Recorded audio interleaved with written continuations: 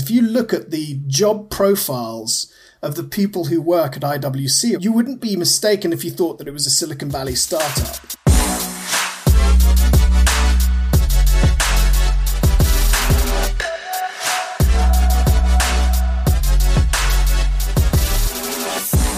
Hello and welcome. Today, I'm talking to a very special guest, Dominic Weir. He is a master of digitalization, hard word to pronounce, and advertising with more than 24 years of experience. Dominic has worked with renowned companies to help them achieve their goals and embrace digitalization in the best possible way. What's more, as a CDO, he was an active member at IWC Schaffhausen for 11 years, leading the digital department, and he was a member of the board. I'm very excited to welcome the Power Man today and find out more about his passion for digital stuff. I'm looking forward to this. Hello, Dominic. How are you? Nice to have you as a guest today. I'm great, very good, and happy to be here as a guest. Where are you right now, like physically? Physically, I'm in my basement in Schaffhausen, in my home office. In the basement, but yeah. The signal is quite good. You have strong wireless. This is Switzerland. We have excellent connectivity and a wired connection. So yes, we are state of the art. Is that really the case, or is it because, honestly, I'm German. We're a little bit behind in internet speeds in Germany, and I moved 5 years ago to the States. It is quite sort of fast, but last week I've been into a hotel in Utah in the middle of the desert, and it's been by far the fastest internet I've ever experienced in my life. And I mean, internet plays a role in our jobs, yours as well as mine. We're going to find out about that.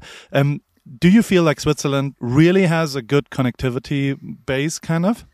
I think it really down to the individual. I've never had any problems streaming video, audio. I've never really had any connectivity issues that were not self-inflicted, if you see what I mean. It's pretty good. Yeah, it's okay. How old are you? I am very old. No, 47. 47. And you're British, right? I am, correct, yes. Were you born? I was born in central London, so I grew up in central London. My postcode was East Central 1. You couldn't get any more central, really. And you went to school in London as well? Yeah, absolutely. So, in fact, I went to school seven miles away from my home, which was an interesting commute at the age of 10. But yes, London, born and bred and educated. And then did you study after that? Or? Yeah, absolutely. So, in fact, my background is product design. So I started in creative arts at an early age. My father, both my parents were classical musicians, and my father was actually also an engineer, and so he was making machines that helped him to produce reeds that he would use on his bassoon. So I spent most of my childhood in a workshop up to my elbows in mischief, and so as I progressed through my early years, I wanted to be creative, and so I studied product design as a degree, and that's really my base. And did you play an instrument as well? I did, yeah. I played the piano and also the bassoon. So I studied. Yes, I know that was an awkward instrument. So you can imagine a 10-year-old carrying this very large suitcase across town to school every day. It was very, very awkward and not very good for my, position in the class. But let's just say it was character building. Yeah, it helped you. If it doesn't, it makes you stronger. So but you did like designing things. Does that mean you scribbled things or you built things as a child? I mean, a bit of both. I enjoyed drawing, although it wasn't my strongest skill. I was very good at making things and problem solving. So solving very complex problems in order to create products and objects. As I said, my father was very much an engineer, so a lot of what we were doing in the workshop was solving quite complex engineering solutions or problems in order to make very accurate machines that would help us to produce highly accurate bassoon reeds. Bassoon reeds are, double reed instrument, and in order for them to make the noise, you have to have very accurate profiles and things like that.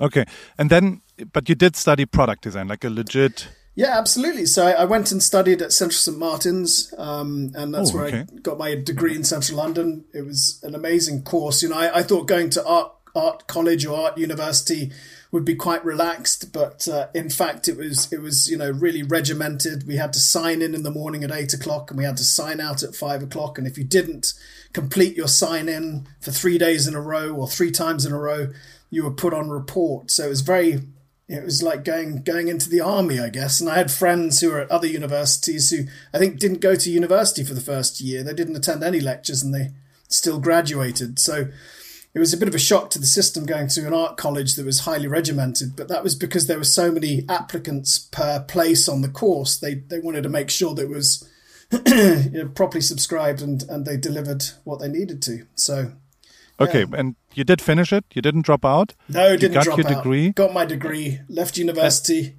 And then, did you look for a job? What was your dream when you left university? The young Dominic in the streets of London, were you what was your dream? My dream was to be a product designer when I joined. Okay. And interestingly, as you go through university, your career aspirations change. I remember the day that the tutor walked in and said, look, you realize that only 2 to 3% of you will go out and get product design jobs. And at the end of the course, I understood why, because there were so many product designers and so few product design firms in London. It was a highly competitive environment, and really only the cream of the crop were picked up and went and started working for these product design firms. And I wasn't too bad, but I realized towards the end of my degree that in fact I was more interested in the process than I was in the end result, which is not necessarily such a good thing if you're a product designer. But I was fascinated by technology and 3D design and emerging technologies in 3D rendering and animation.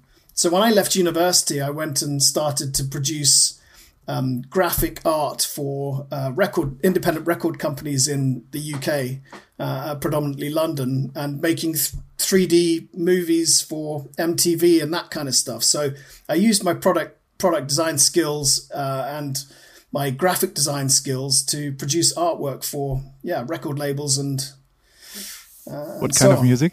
It was really across the board. I mean, 90s was really a hotbed of dance music in the UK. So it was predominantly dance music that we were producing for. And then, a year in, I decided that I really, this is not something that I can continue to sustain for the rest of my life. And I was keen to get a proper job, because freelancing is always, you never know when you're going to get your next paycheck. Yeah. Yeah, absolutely. And so I had the opportunity to join Alfred Dunhill as a product designer. Help me, what do they do? Alfred Dunhill is a luxury menswear and accessories business actually based out of London. So a very old UK business. And so I joined them designing leather goods, accessories. So everything from bags all the way through to wallets, cufflinks, writing instruments and watches. And that was something that I was actually quite good at, and did that for 3 years before then transitioning to being a digital person, if you like. But you did 3D renderings before, right? So yeah, absolutely. It was always a big part, the digital part in your work, right? Yes, absolutely. It was always at the technical edge. So I had access to a lot of the 3D, state-of-the-art 3D technologies of the day. And I used that and this is something that wasn't really being done by Alfred Dunhill at that time, use that technology to render everything from bags all the way through to lighters and writing instruments and so on. And when did you come to IWC? So I joined IWC in 2010. So, I left Alfred Dunhill in 2000 and actually joined company financier Richemont. And that's really the transition point. I went from being a product designer to a digital person, and in fact founded a team in London, 27 Knightsbridge, whose sole purpose was to design and build luxury brand websites. And in fact, we built some of the first luxury e-commerce businesses around that time. So between 2000 and 2005, that's what I was predominantly doing. Everything from digital marketing, in fact, even hand coding websites. I built some of these websites myself in HTML, JavaScript, and so on. And my wider team built order management systems and integrated those systems with warehouse management systems, and built some of the first e-com businesses. That's crazy. So you are passionate about digital stuff, right? Yeah, as it sounds, right? I love technology. I've always loved technology, and the empowering or the empowerment that it gives people. What would you think where this is coming from? Like your childhood, your father, in the kind of the first. I think the challenge. I love hard, complex problems to solve. So that was the first one. The other thing I think was in the luxury goods industry was actually marrying a very traditional business model with something which is so advanced and state of the art. So I really enjoyed the technical challenge of doing that. But digitization or digital is just something that I find quite fascinating because of the freedom that it affords you. And especially for luxury brands as well. These brands have probably some of the greatest products, the greatest content and storytelling. And it always slightly frustrated me that they weren't really leveraging these technologies to do that in any meaningful way. So that was, the challenge. How do we marry this very classical, traditional business with this new way of storytelling and building customer engagement and ultimately brand? Which is interesting because at the end you're in a surrounding which is, if you ask me, the most analog product kind of types I've ever seen. Analog time watch, like that's the definition of not digital, right? And you're now in that world. Like, how did it start? Did people say like, yeah, nah, get away, you digital won't stay there, internet won't, like, did you have to fight in the beginning, or was it always open doors? No, it was hand-to-hand combat. It was, you were dealing with a very old mentality, old way of thinking. And then there's this thing called the internet that came along, and at that time everyone saw it as just another way of producing another catalog. Instead of having a printed catalog, you have a digital catalog, and that was it. If you wanted to have a discussion about anything else, you forget it. And if you go back to the early 2000s, all luxury brand websites were basically a Flash application. And as I used to tell the brands at the time, the most expensive button you'll ever design is a skip intro button, because everyone clicks skips intro. But so you have this. But what's really fascinating about our business, the business of watches, is that, in fact, and if you go back in time, we were the most state of the art product in terms of engineering and manufacture. In terms of precision. And in fact, we were using the most advanced technologies of the day to create these products. And if you think about a watch, it is just a solid state application. It's a solid state program. If you look at our perpetual calendars, they are solid state programs.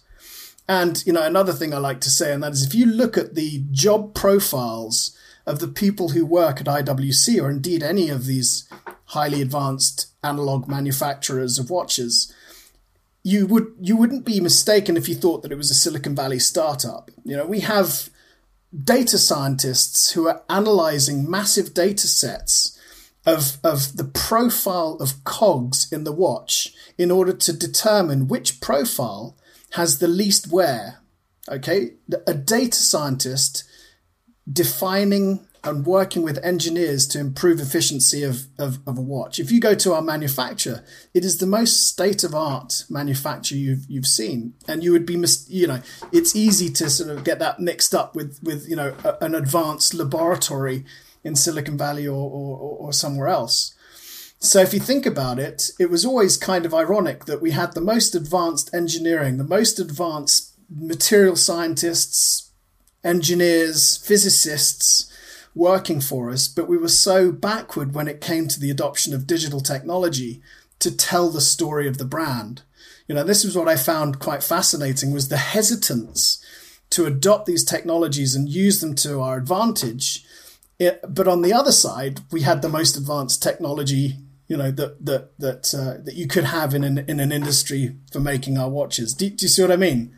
100%. It's like super interesting because it makes very much sense, but I never thought of that. Like it makes 100% sense, but still it's like, for me, it's super interesting to talk to a person like you who 20 years ago, it was like, this internet, and now you're on the board. I mean, you're a CDO, which means Chief Digital Officer, which didn't exist probably before you, right? Or did you? I mean, interestingly enough, I think it was one of the.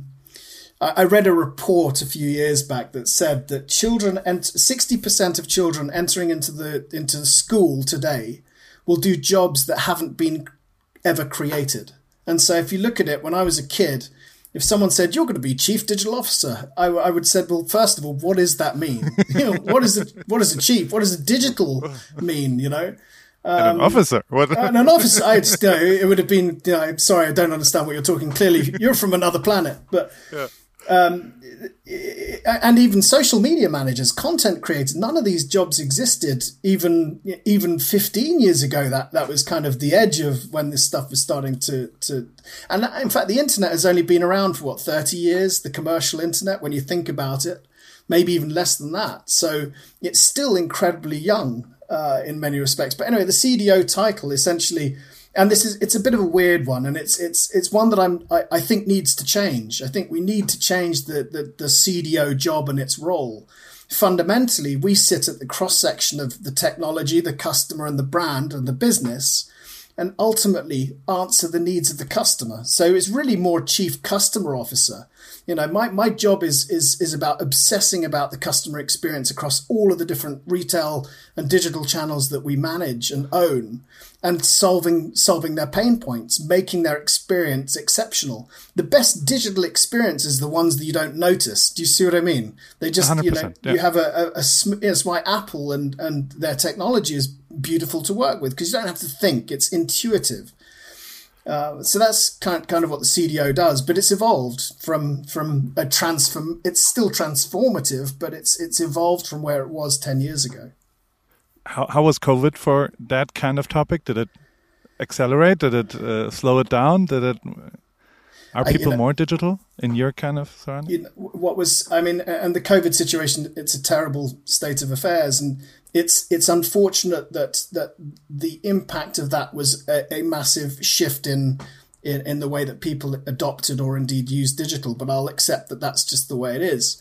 And there has been a massive shift in the way that people think about it, but it's quite subtle in some respects, but also quite obvious in others.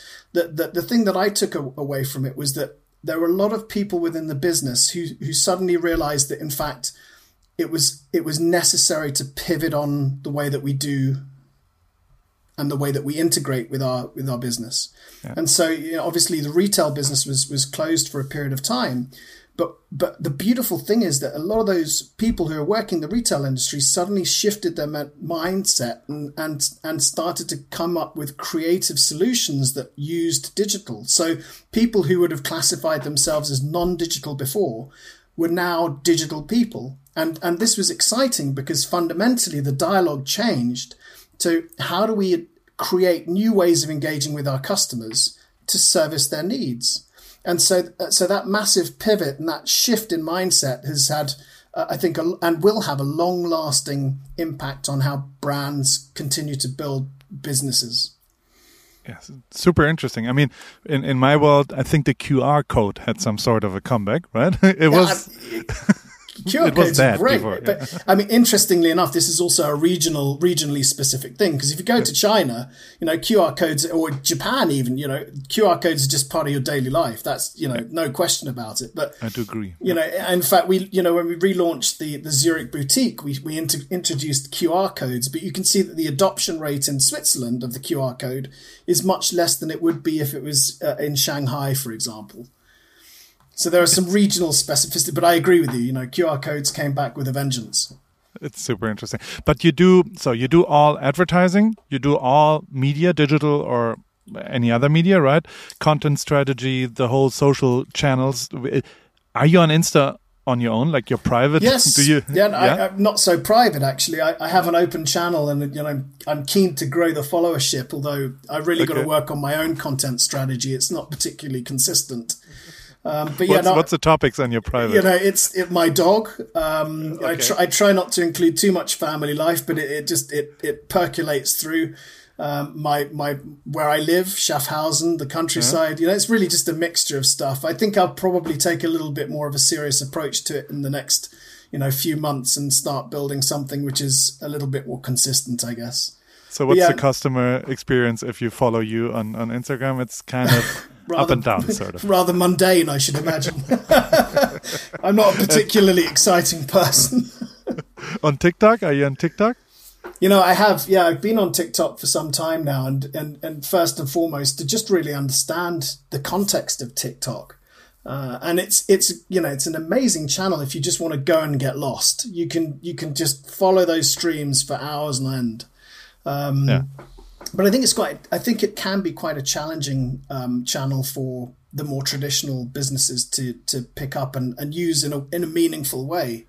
In a way that resonates with the audience that's on TikTok. And that's always the challenge with social media is, adapting to the context of the channel and delivering content that is meaningful and valuable for the end customer to use.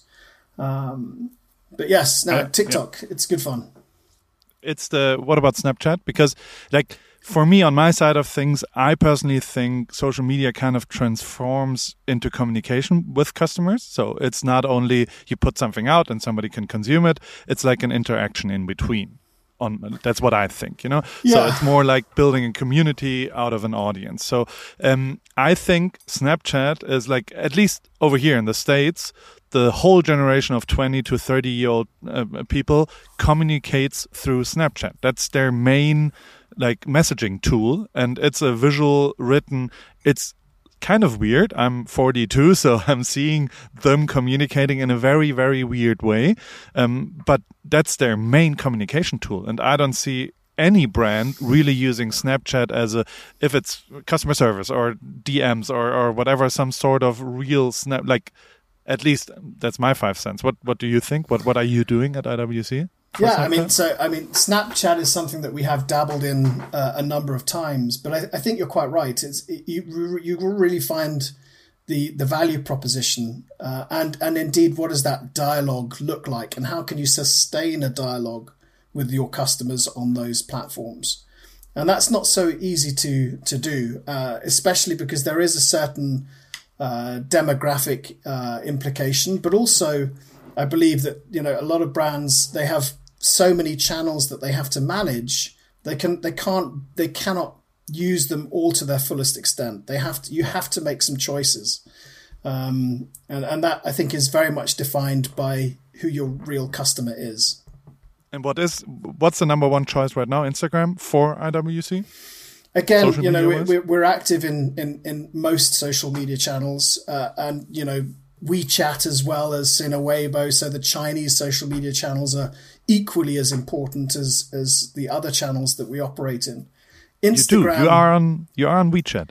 Yeah, we're on WeChat, Sina Weibo. We're also very active on Tmall. What's fascinating about the Chinese social media channels is that they really are a blend of commerce and social media. Much more than Facebook or Instagram is. They really have a fully integrated suite of commerce plus social. And if you look at Alibaba Tmall, it's even more ingrained within their within omni-channel business or indeed new retail business model than any other channel. And the way that China utilizes social media or indeed these channels is quite profound. It's transformed the way that customers engage with their businesses. But does that work in a luxury gut? Like is it because I kind of can follow for jeans or for clothing or for lower priced kind of categories, but are you selling watches on Tmall? Yes, absolutely. In China? No, Tmall as well as WeChat. We're active on those platforms, and we do sell watches. I think one has this kind of preconceived idea of what customers will and won't do. And those are often very, very incorrect.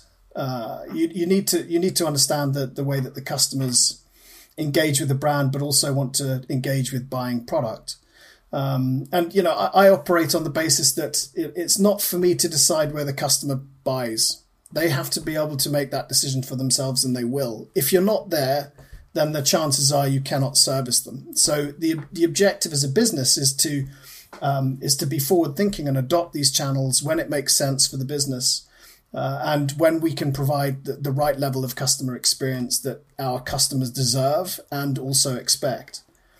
So yeah, I think it's up to the customer to decide where they shop, not me. Which is like, honestly, it's super interesting for me to listen to that, because also you do have quite a strong Insta shop, right? Like on Instagram, on the IWC account, there's a legit shop on there. And I always ask myself, like, who's buying a 18K watch on Insta? Like, who's going in the shop and then, oh, I like this, and buys it? But there are people, right? Yeah, there are. What's interesting about this is that a lot of people, you know, it's like adding to cart. I'm just going to add it to cart and see what happens. You know, so it's part of the shopping process. You know, if you're on Insta and you see a watch that you really like and you click on it, you can see the price, you can add it to the cart if you're in the United States. And that's part of the journey. You know, okay. I may then take that experience and go to the brand website and conclude there, or might go to the boutique. I might actually just conclude the transaction there and then on Instagram. Okay, but it's part of the journey. So it's one step of whatever the 8 steps are that you go or take to buy a watch, right? Yeah, absolutely. And you know what's fascinating about that is that it's almost like a probability cloud. You know, a lot of people have spent a lot of time obsessing about the customer journey and which steps they take, but the reality is that you don't know. It's more like particle physics. You know the direction of the particle, but you don't know what velocity it's traveling at. The more you know about one thing, the less you know about the other. So, and this is my philosophy: is that as a luxury brand, that is, you need to be at the right place at the right time with the right offer and at the highest quality possible. And it's up to the customer or the particle to decide where they're going to purchase. Okay. That's super. For me, it's insanely interesting because I do run a fashion brand, and I'm constantly trying to, and I'm not even close to being ready, but it's like we're constantly questioning ourselves, what are we doing there? And I'm trying to make it as close as it gets to me being in a store and a customer walks in, and how would that experience be? You know, so I'm trying to have the digital experience as close as it gets to an analog experience would be, which is a different thing than you are talking about, right? Like, so I have very, very big ears right now, and I'm listening very carefully. It's super interesting. I mean, it's very different. You know, the digital and the physical experiences are very different, and in many respects, again, e-commerce is very, very young, and I would challenge anybody to say that it's perfect, and it's not by any stretch of the imagination. In fact, if you think about the internet and the experience that you have on the internet, if you're really critical, it kind of sucks. It's not great, really, when you think about it. If you're looking for a product specifically and you're gathering information, it's a very laborious, painstaking process. What does e-commerce look like, or what does digital look like in 10, 15 years from now? It's going to be a completely different landscape. Yeah. The way that we shop, I don't like wasting my time looking for stuff. I want to be fed this information. I want it to be anticipated that I'm looking for that information. And that's why I think that, in fact, the future of voice, AI, and assistants are going to change the way that we engage with the internet and the World Wide Web. And so, in fact, when I'm shopping in future, I'm not going to be doing the shopping. My assistant, my AI, is going to do that for me and come back with some recommendations based on what it's found and what it knows that I like. Do you see what I mean? 100%. So yeah. It's got to change. It's got to evolve, and it will continue to do so. Okay, but between you and me, because we're private here, I want to sell a lot of hoodies for 65 euros. So I need to go. What's the next big thing? Like, what should I concentrate on for the next 2 years? So where are your customers? Europe, mainly, 80%. Where do they spend their time? Online. Yeah. I think you just need to fish where the fish are to start with. I'm very, very fond of affiliate networks and and really very strong digital marketing platforms like Google and Facebook. But or at least Facebook, including the full network of platforms that they have access to. So it's just, this is just about the question is really, where are the customers and how do we engage with them the right content in order to get them to convert? Yeah, it is Instagram right now. I'm just looking for the next big thing, because it seems like you have a good feeling for that. The next big thing, it hasn't been built yet. I don't know. I mean, it's a bit of it's a race between multiple platforms, isn't it? Yeah. And I think trying to pick the next winner is, if I could do that, then I would probably be sitting on a desert island by now. My own desert island. So what's been like in your career? You've worked quite some time. What's been the best thing the best project? What are you most proud of on a business level? The thing I'm most proud of was the relaunching of IWC.com back in 2011, and that was a monumental relaunch for many reasons, and so I say that because I'd literally just joined the brand 12 months beforehand, and we had to go from a very basic digital experience to the most advanced digital experience in the watch industry in 12 months. And I know that it's hindsight is 2020 vision, but in fact, if you go back to 2010, as I said, the vast majority of the luxury brand websites were stuck in the frame. They didn't scroll. They often used Flash to try and excite their customers. And so when I joined, IWC had quite a rudimentary website. It wasn't bad. It was quite basic though. And again, it was stuck in the frame of the page. You couldn't scroll. You just had to click on links and it would take you to a new image and so on. And it had, what was fascinating about IWC was it had this mountain of incredible content and in terms of depth and richness. Yeah. And that was encapsulated in the publication Watch International. And so when I arrived, I was like, look, you've got this incredible publication. What we should do is we should take that and put it online. And by the way, we should design the website a bit like a blog or a 3-column architecture publication.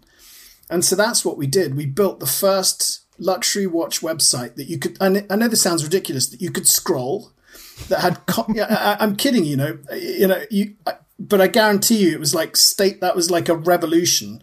In fact, a year later, everybody had copied us. And I'm not kidding you. I even have a presentation of all the websites within the watch industry that shifted from a stuck in the frame experience to a 3-column architecture publication.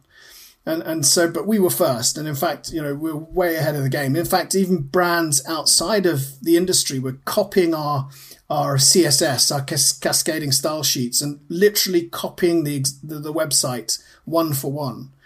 And so that was it was a major win for me because I'd been sitting on the sidelines watching lots of the watch businesses kind of not get digital right, and then to have the opportunity to go and make it work with such an amazing business as IWC and a brand as IWC, that was a pinnacle of my career when we relaunched IWC.com,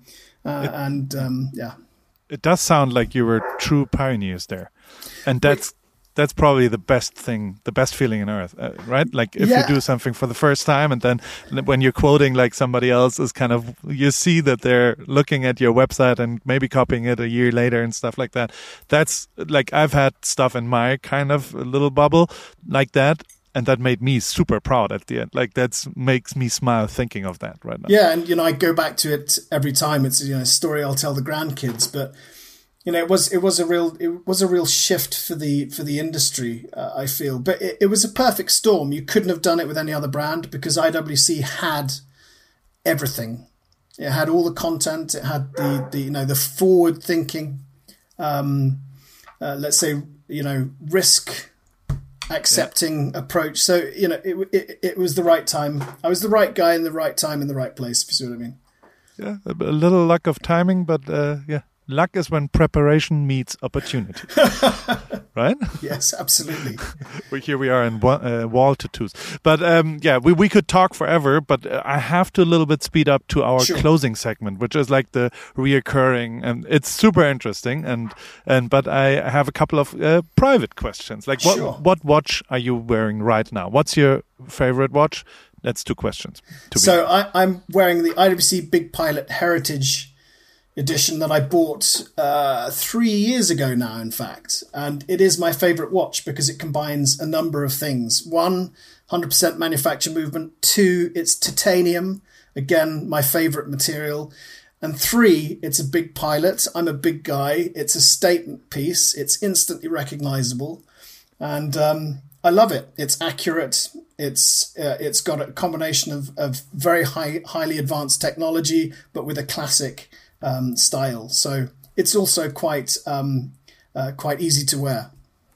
Okay, and because you seem like a busy guy, but if you would have more time, what would you use it for right now? Like if you have more time for some topic in your personal or whatever topic. Well, I mean, family is always, I'd love more time for my family, but I have quite a lot of time with my family thanks to home office, which is great. But in fact, if I could have more time, it would be to spend designing products, everything from physical objects all the way, and actually making them all the way through to digital projects.